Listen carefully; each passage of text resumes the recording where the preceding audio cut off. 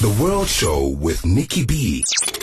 If you missed it live, catch the podcast on kaya959.co.za. Brand new sound. First heard on The World Show with Nikki B. And yes, there are going to be lots first heard on The World Show. Of course, of this album, an incredible album. But talking about the album, welcome always to The World Show. The Brother Moves On. I've got two members right here with me, Sia and Simpiwe. Thank you for being here. It feels like, you've been coming in because you've been so busy and everything's worth talking about. And it's always my pleasure. Good to be here. But I am so excited about tonight because I've spent the weekend listening to this epic album. Tell me the title. She who feeds you owns you. Thank you, she. She who feeds you owns you. And sometimes I can just say she, and sometimes I can just say he. Well, our younger compatriots have advised us that it should have been them who feed you, own you. That's right. Take out the pronouns. Yeah, it's open for revision. Yes. That's the kind of reality we live in right now. Yes, but I suppose it's one of those titles that you can say. They who feed. What did you say? Them. Them who feeds you. Them who feeds you owns you. Yes, Yeah. Absolutely. But what a beautiful, beautiful album. Before we go fully into it, you guys have been so busy with your last album, Indaba Is, your collaborations, everything else. Tell me a little bit of what's been happening in this year. You've been traveling, performing abroad. Yeah, we went to Son Hiver in Paris. We had a lot. We were supposed to have a European tour last year, about November going into December at this time, right? Yeah. But the good old COVID shut it down, and one show held on, which was Son Hiver in Paris. And we went down and played that show. And we're going back, and now we've got 9 shows. Sure. Yeah, but prior to that, we wanted to touch home first.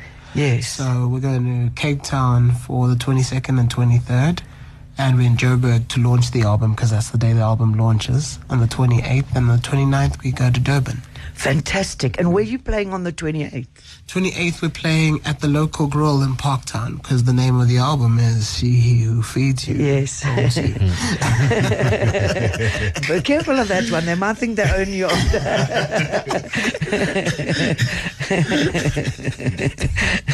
On the 29th, we had the Chairman, and on the 22nd, we had Zaitmaka, and the 23rd, at Selective Live.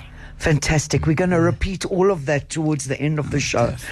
But tell me a little bit about this album, because when you were here last, you did warn me for your last album.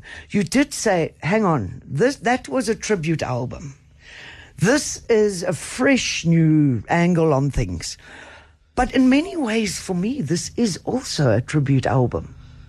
Well, it's, I think, a tribute to the last 5 to 8 years of mourning and engaging with this idea of rebirthing The Brother Moves On as an idea internally, I guess, yeah? So I attribute to that, but also attribute to our day ones, the people were like, we can't find your music. Why can't we find your music? Why can't I own your music? It's now that music. It's now that music. But I said a tribute. You know why I said a tribute album? Because as I was listening to it, this album for me draws on South African and even other African traditions. Oh, that's what we are. Yes. And that's what we are. That's what we attribute as our identity. Yes. And what particularly do you think this album is drawing on? Simpiwe. He's letting Sia do all the... I hardly do interviews, guys, so... Yes. Yeah, that's why I always, In fact, I don't think you've ever come for a chat before. I never really do interviews, because interviews are just really hard. The listeners will have to forgive me on that one. I'm just accompanying Sia. No, don't be No, come on. You're keeping the rhythm, brother. Yeah, You're keeping man. the rhythm. Yeah. So I was saying this album draws for me very strongly on traditions, and whether that's conscious or unconscious in what came out in the songs, I'm definitely picking up references or tributes, if you like. Yeah. There is a lot of references and tributes that, and can you just really take on this? You know, the drummers and the bass players. They don't want to talk. They don't want to talk. That's why we're forcing them to talk. They didn't want to sing at first, so you know we're getting somewhere. But like we're a band like the Sankomotas of this world, the Sakiles of this world. What other bands can we go to? The Batsumis of this world. Yes. This is why the tribute album that came before made so much sense. Is that we're grounded in the fact that we come from a tradition that's, I think, close to getting to a century old of music, of black music as well, in particular. And so we know we come from that, we're influenced by that, and at times it's not easy because the market has a hard time dealing with how do you compress it, how do you sell it quickly, how do you get a radio edit, and this music is a spiritual thing, so it defies that. And we wanted to be a pop band. I promise you, we tried hard. But I'm sorry, knowing you brothers, definitely it's more like a case of the underground is overground, but will remain underground, overground. Yes. Yeah. But now the last album, I mean, because when you came here about that album, you said, no, this one's coming with all original tracks and so forth. Had you started working on it at the same time, or did you draw inspiration from what you were doing that fed this album? We started with this one. It came first, and we were still working on it. Then the project started with Matsuli. And two of the tracks on this album, the Matalagunene tribute and the Batsumi tribute, were actually supposed to be on the Matsuli album. We made 2 tracks too many. Okay. And they only wanted to take 6 of the many. So we didn't expect these 2 to be the ones that came out because stylistically they amazingly fit. Perfectly. Yeah. Yes. What we were doing on the other one. And so when the label came, they were like, we'll take all of them. We'll take the Matsuli ones. Let's talk to Matsuli. Let's sort this out. Let's take, we want 2 albums out of the situation. We're like, you have to talk to Matsuli. Matsuli were like, no, we were keeping what our project was. And the label was like, okay, cool. We'll take the rest and we'll make this album make sense. And we went back into studio to finish the last bits of it. And up until that moment, we had self-invested and done it ourselves in a small studio in Pretoria. Called Asylum Studios, and worked it slowly to this point. Yes. And then started the conversation of, okay, let's release it again. Amazing. So we're going to go more into the release and what's happening with that as well. But, you spoke about drawing on those traditions, the Sakiles, the Sangamotas. But in essence, what I'm also picking up now is, on one hand, the relevance of the music, but also the fact that almost like you're allowed to do it now. You could draw from them, and now there is the freedom to do it, because those groups you mentioned were very much the underground. Yeah, well, the protest was a way more difficult thing then, than it is now. You could die then. Yes. And my dad used to show me like vinyl covers and be like, yeah, these guys were taken out in Lesotho by the secret police. These guys were taken out, and he was just marking them out and showing you the cost of like this thing we were doing. And so to protest now, at times people think, oh, it's so easy to do. You're like, yeah, it's easy, but back then it came at a more serious cost than what it does now. It's never easy, but it's definitely, as you say, easier. We don't protest from the privilege of protesting. It's protesting because the voice has not been given to those who should be leading that cause, Yes. So you have to hold a center otherwise. And holding the center doesn't mean that you don't believe in what the core is. Holding a center means at times you need to remind those who are at the front of what the reasons we came here are. Yes. And I think it's an important conversation in this country right now. It's that to protest this idea of a liberation force is not to protest our history, to protest our champions, to protest those who fought. It's to go, no, there was a higher ideal. you know, and we were taught that. It's not something, we were taught that. And who taught that to us? Those very people. So it wasn't the point so that we could ask questions. Yes. You know? Well, one thing you've never shied away from, as individuals and as a group, the Brother Moves On, you've never shied away from saying what you feel like needs to be said. And I appreciate very much. Thank you for that. Thank you. Hey, that's been easy. Just think of Sangamoto. They couldn't even leave. They couldn't even step foot in South Africa. Yeah. If they had to travel, they had to fly to Swaziland in order to go somewhere else. Yeah. You know? No, Yes. Rahu's story where he sits at Central Park and has a conversation with himself because he can't come home is like one of those things that stick in the back of my mind, in that relation of like being isolated from home, you know? It's on these tours where we go for 2 to 3 weeks to Europe, you get that feeling. Your feet start missing the soil, and you're starting to weird out, and you just want to come home. And that's a 2-week tour, you know? Yes, and still loving it. No, like, hey, enjoying. Thank God for European touring. Yes. The art gods for European touring. Well, that's something else that's worth a conversation. But for now, let's hear one of the tracks on this. Well, I told everybody earlier on, I said, just go and buy the album now because it's so worth it, even before you guys come in. But I know they're going to start buying as soon as they hear it. This one is Mazel. Tell me about it. Mazel. Yeah, so Mazel is my little brother Nkush Burnslow's nickname. When we released The New Myth, we were heartbroken. We had a big performance at the Museum of African Design, and when we were rehearsing, this bass riff, Ayanda kept playing this bass riff over and over again, and we were crying, and we couldn't deal, and we started writing the song, and we played it for the first time at the New Myth release. And it was dedicated to him. And one of his nicknames was Mazel. He had many. So on this dedication, we dedicated to him and to Shonisane Letole, a good friend of ours who was killed at Tembisa Hospital during the corona crisis. Yes, and remember, justice for Shawnee is still going on, and we hope it comes there. In fact, tribute to Shawnee, because he's the one who first introduced us. The Great Connector. Yes, The yes. Great Connector. The Brother Moves On. The track is Mazel. The album, She Who Feeds You Owns You. It is available already.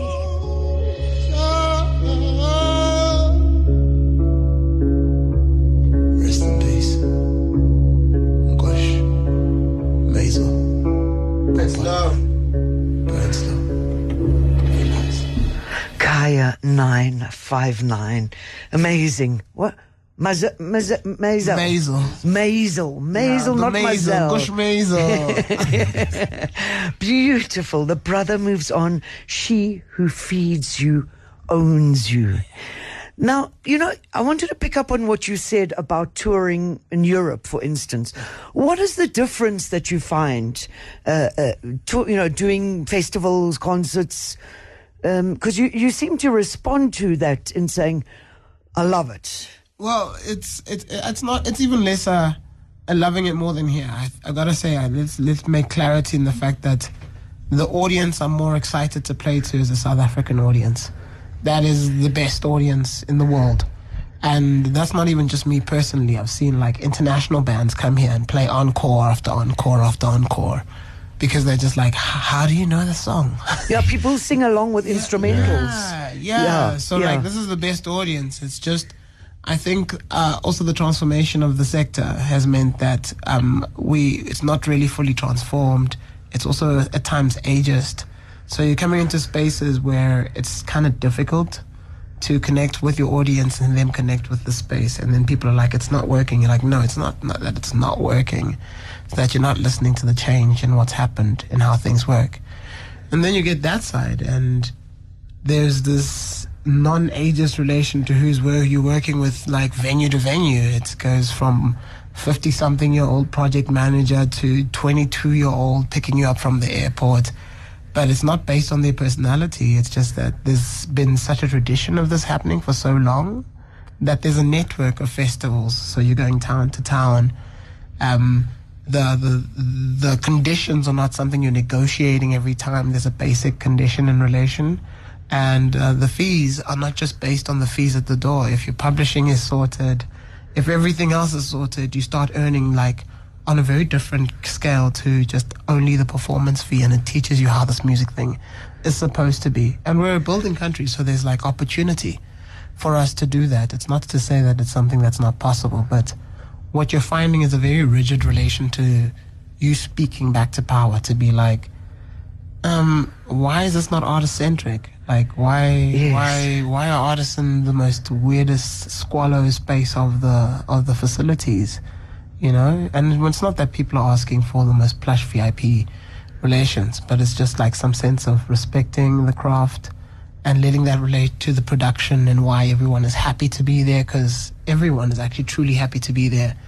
And that's at times where it's lacking. And it's not at every venue, let's not say that. Yes. But it's a recurring problem, and that makes you seem like the problem child, but it's actually at times that, and we say it a lot as artists, we just feel really disrespected at times. And that's probably why I asked that question. I wanted you to share from your experience, because it's certainly something I've observed, having traveled as well as obviously being at a lot of events and performing as well. We really need to address the culture we have here. And as you say, so often it is the artists are almost at the bottom of the pecking order, but they are the reason why people are going, are paying. Mm-hmm. They're the reason why people are going. So I think, and again, it's what somebody said to me about WOMAD, Peter Gabriel's festival last year. That last week. Mm-hmm. But Peter Gabriel, the WOMAD festivals internationally, everybody is treated the same. It doesn't matter whether you're Yosu Ndua or whether you're a youngster who's just started. You put in the same hotel. You given equivalent backstage rooms. Yep. You know, Yosu doesn't come and get a fancier room. Then the brother moves on. Yep. You get the equivalent. Yep. And it's about saying that everyone is as important and that it is focused on the comfortability of what you give to your artists to support getting the best out of the performance. Most definitely. And you know, but also I got to put a note, as you become a mature artist, you also start realizing it's not the production team's fault that this is all happening. Yeah. So younger you arrives already peed off by the situation, but like, it's, I think, a note to be put out there to young artists to like realize it's sort of like when you're fighting a hospital. It's not all the nurses in that system who are causing it to be that havoc. Yes. And there's got to be a humanist relation to how we relate to these problems as well, and not just the anger and disgust of how it's supposed to be. And on that note, yeah, and I touched on it earlier, this element of protest. Did you, I mean, as an artist, have you always been somebody who says, like, you know, let me use my craft, let me use my art for making a difference? Or do you think that is something that evolved in you? In matric, I wrote in one of the Croxley books, you know, those black ones with the red spines. I wrote, I want an international art career of national importance. And it was fueled by the idea that I really, really want art centers in the spaces that we play in, you know, in the East Rand and the West Rand. Because if that was there, you'd have 10 to 15 Brother Moves Ons at this moment, you know. It's happened over time that things are starting to mushroom, but it would be moving at such a rapid rate that this relation of exporting the arts would be something that would be a GDP conversation and not something minuscule. So I don't see the arts as like the leftovers. I see it as a holding space for a lot of people who don't know where they want to go next. And I see it also as a place, because we've been such a country of excellence, of exporting so much amazing art. And that exported doesn't mean internationally as well. Like, do you know how difficult it is for a Gauteng artist to get to the Eastern Cape or the Western Cape or Polokwane? Or export means being able to start realizing that we can export nationally and create a network here. And that's what we're trying to ask for. And in fact, that's a really important point, because often what you find in the other centres is we become almost blasé in Joburg. Oh, who's playing this week? Oh, Thursday night, Friday night, Saturday. Whereas you go to the Northern Cape and it's like people are so excited that you came there. Down, yeah. You know? Yeah. So it's amazing that you say that, because we've been having a long conversation with the Northern Cape. Okay. Yay, Northern Cape. About a long time about this, Yes. of like getting us down there, you know. And Yes. it's exactly that. Yes. That this music wasn't made for, like, London Jazz Festival is getting on the 15th of November, but it wasn't made for London Jazz Festival. Yes. You know, it was made for Moratella Park. It was made for Joy of Jazz. It was made for played in Tembisa, played in Soweto, played in Katlehong, played in Attridgeville. It's made for here. There's a great understanding of what it's doing and what it's referencing. It's not to say we don't appreciate being able to travel. And to take the message. To take the message across. Yes. Because that's been something that is also part of the South African tradition. Yes. But it's also to realize that it's important, and it has to be important to South African artists that this music also gets around here at home. But have you ever found a challenge? Because, you know, I'm thinking of the industry, and I'm thinking of various sectors of the industry, and what I've seen over the years is, oh, that's too deep for us. Hey, for a while we thought maybe we were being a bit too woke. Yeah, it does feel like that at times, but I don't know. I feel like if we'd have more people like Nikki, where they would play more of, you know, sort of our music, it would become much more easier, and we would be more heard, and yeah. No, I get what you're saying. Yeah, man. Yeah. You know. Yeah. But again, when I play it, you see the result. I mean, as I said to you, I've been playing Bayakala, the first single of this album, the last few weeks. And literally every time I play it, people are going crazy. You know? Yeah. So it's almost that's when I want to turn around and say, you see, book these guys. You know what I'm saying? Man. Because the people have spoken, you know? And...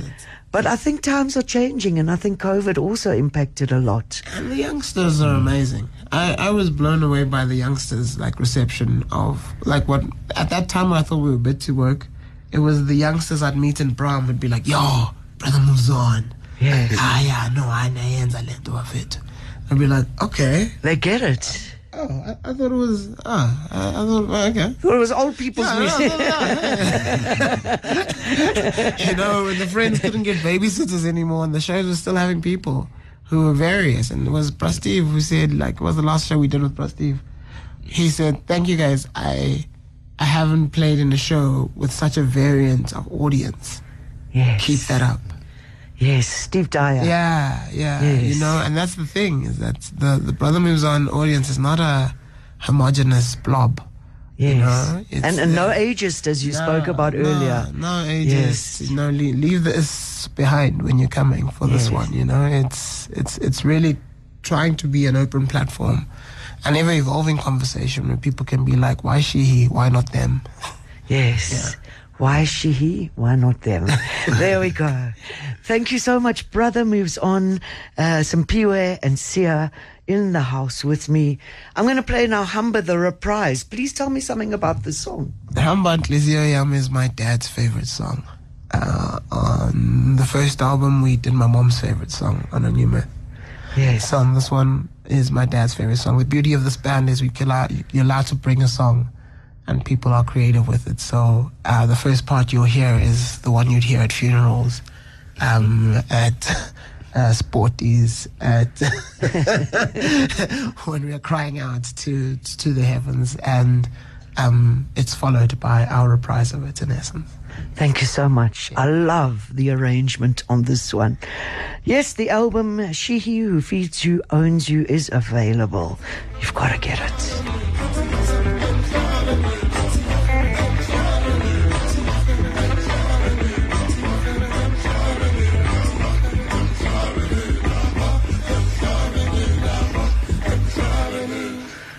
Wow.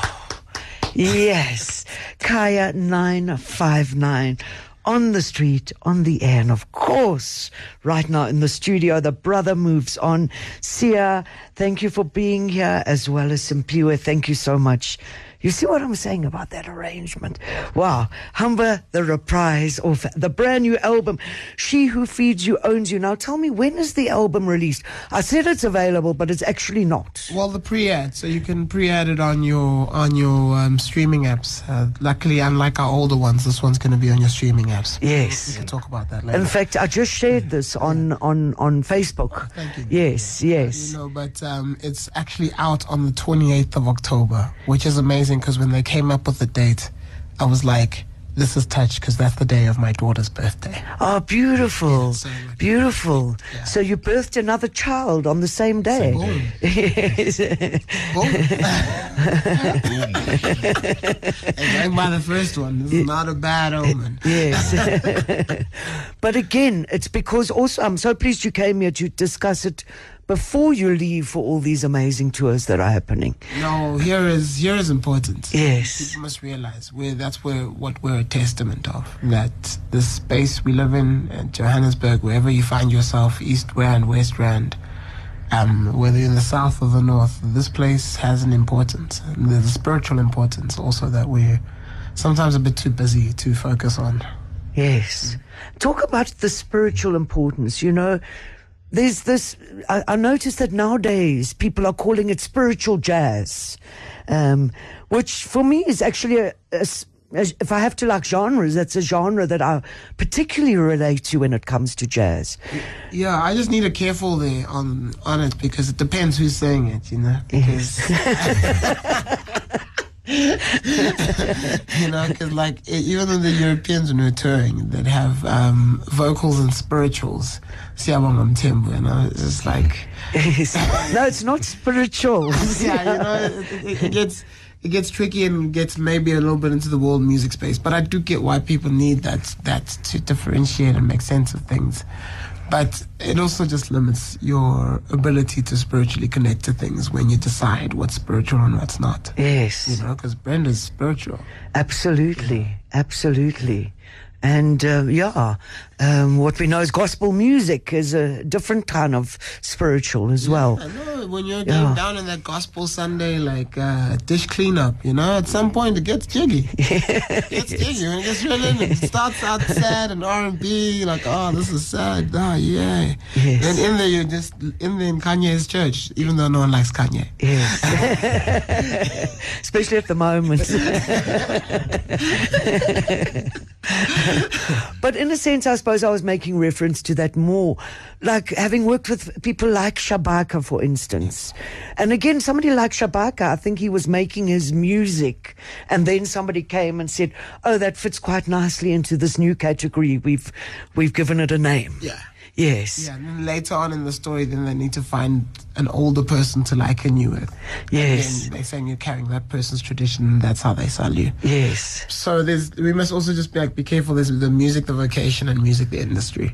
Yes. And when you start just doing for the industry side, it loses any sense of vocation. So, yes. So that's where you have to find the balance. And Shabaka's one of the brilliant ones in being able to find that balance, you know. Yes, and I think there's others that are making music that fits into that category. If we have to, Tumi Mokhorosi, there we go. Malcolm Gianne's work, yes, Tandin Duli's work, Benjamin Jefter's work, Bokani Dyer's work, you know, Ndaba Zulu's work, and these are just like my contemporaries. Yeah. Of course, Ntutuzo Makatini's work, which is why I'm afraid when they say spirituals, because, you know, Ntutuzo's in the spiritual. Yeah, no, that is the spiritual. It's my kind of spiritual. Yeah, you know what I'm trying to say. So, you know, there's so many people who are beautifully tapped into, because that's the thing about our music, especially when you make it from this tradition.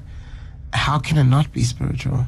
Yes. You know, it wasn't allowed to be something that was like, it was the drum that wasn't allowed to play. Yes. So when it's played, everyone has new feelings about it, you know? Yes. Yeah. And I suppose it is about just, can I use the word unapologetically, connecting to the essence, to the core, and expressing that. And reminding us. Yes. You know, reminding us of an essence. And that's why I like Joburg in the fact that, you know, it's not Verwoerd's 11 tribes. You know? It's as it's proof that the apartheid system had a bad idea of how this was going to all work out. Yes. And it's sometimes not celebrated enough, the cosmopolitan relation, and we get stuck in xenophobic corners and ways of viewing other African brothers and sisters as problems, you know. But it comes from that factor of like, we're not celebrating. And that, when I was growing up, that was the greatest part about being from Johannesburg, was that it wasn't one thing. Yes. You know, you'd go to Davidson and something else was fashionable. You'd go to Soweto and something else was fashionable, you know. And everybody comes from somewhere else, or their parents came from somewhere else. So, the meeting points were these really interesting things of like enjoying like the various ways that blackness could play itself out. Yes. You know, and that's, I think, something that's been lost in this new dispensation of viewing what we are. Is we're trying to homogenize and be one thing, you know. All those people that I mentioned, we don't play the same jazz in inverted commas. Some of us have been fought for not playing jazz. But there's an essence. There's an essence to that stuff, you know. It lives in that space, you know. And even if sometimes you don't even like the music, to be like, this is not my type. Yes. You get that comes from that essence. Absolutely. And in fact, talking about that and talking about the African connection, like with Bayakala, which I won't play today because I want to play other tracks. But for me, there's like, you're going to like desert blues vibe. You're going up to West Africa with that one. Well, that's got to be thanks to the World Show and Shonisani. You know, we were listening to that track Timbuktu. I forget who the band who played it. And it was West African blues, and Shoni would play it every weekend. Yes. And the World Show was the only thing that was playing it on radio. Yes. So we grew up on a lot of... Ali Fakature. Yeah, no, I don't think it was Ali Fakature. Sadly, I'll remember it as we leave. But yes. It's on that basis. It was just like... And we've grown up on that music as a staple in Kempton Park. Yes. So if you're seeing it come across, it's because, you know, I think a very like... untested gem yet, and it's still going to test itself, is Zelizwe Mthembu, because his guitaring has so many places it goes to. Yes. And in fact, even as you said that, there's even those elements in other songs, even if they have like a strong South African identity, that little bit of West African desert blues comes in. So it's really big up to you. Yeah, big up Makonge. Yes. Let's hear another track, Puleng.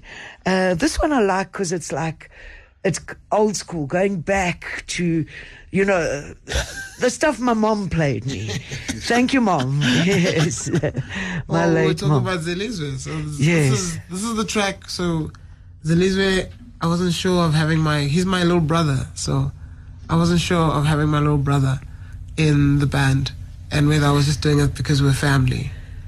The first time he played me this song, I was 100% sure I was going to make music with this guy for a very long time, because it was so mature and beyond his years as well.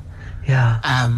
But he was able to just like write a song that was quintessentially South African, and has been my favorite quintessential South African track until 2 weeks ago, when I heard him Tunzi Mvubu play another one. Oh, okay. Which changed that, but okay, that's a big secret being popped it still out was your top no, of now the it's pops. number 2. It's number Yes. 2. Yeah. Oh, okay. It's going down the charts. Too much music. Yes. The Brother Moves On, the album. She Who Feeds You Owns You. This one is Puleng. I know you're going to love it as much as I do.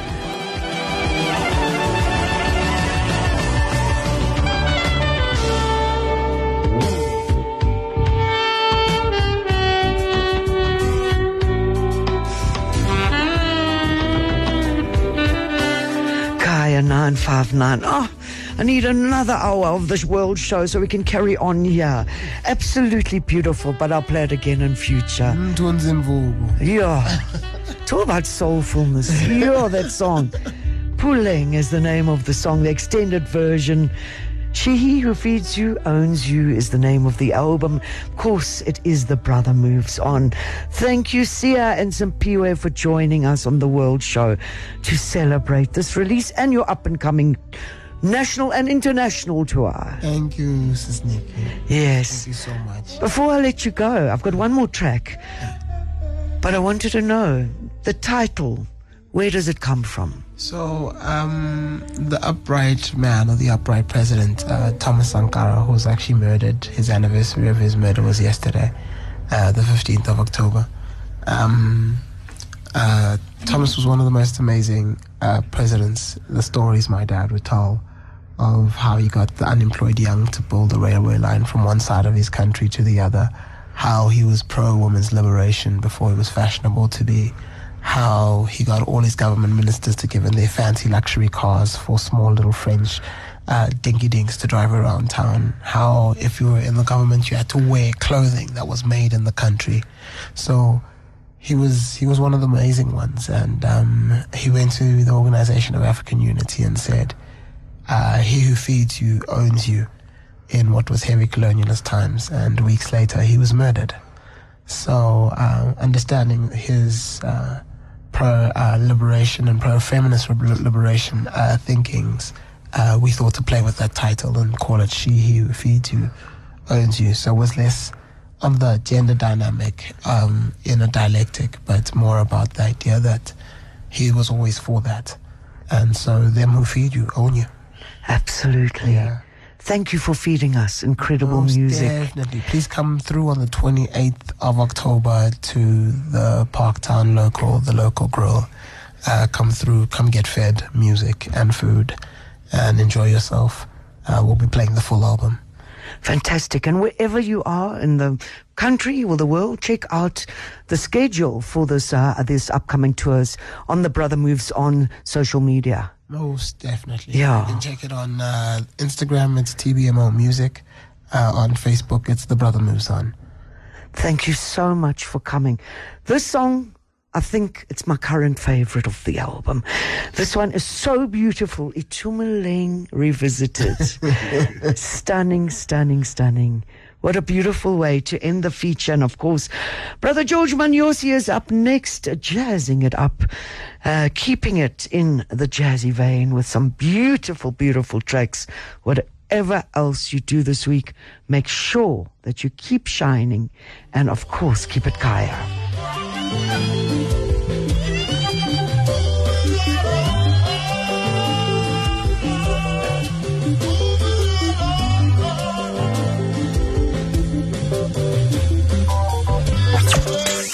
Show with Nikki B every Sunday from 6 to 9 p.m. on Kaya 959.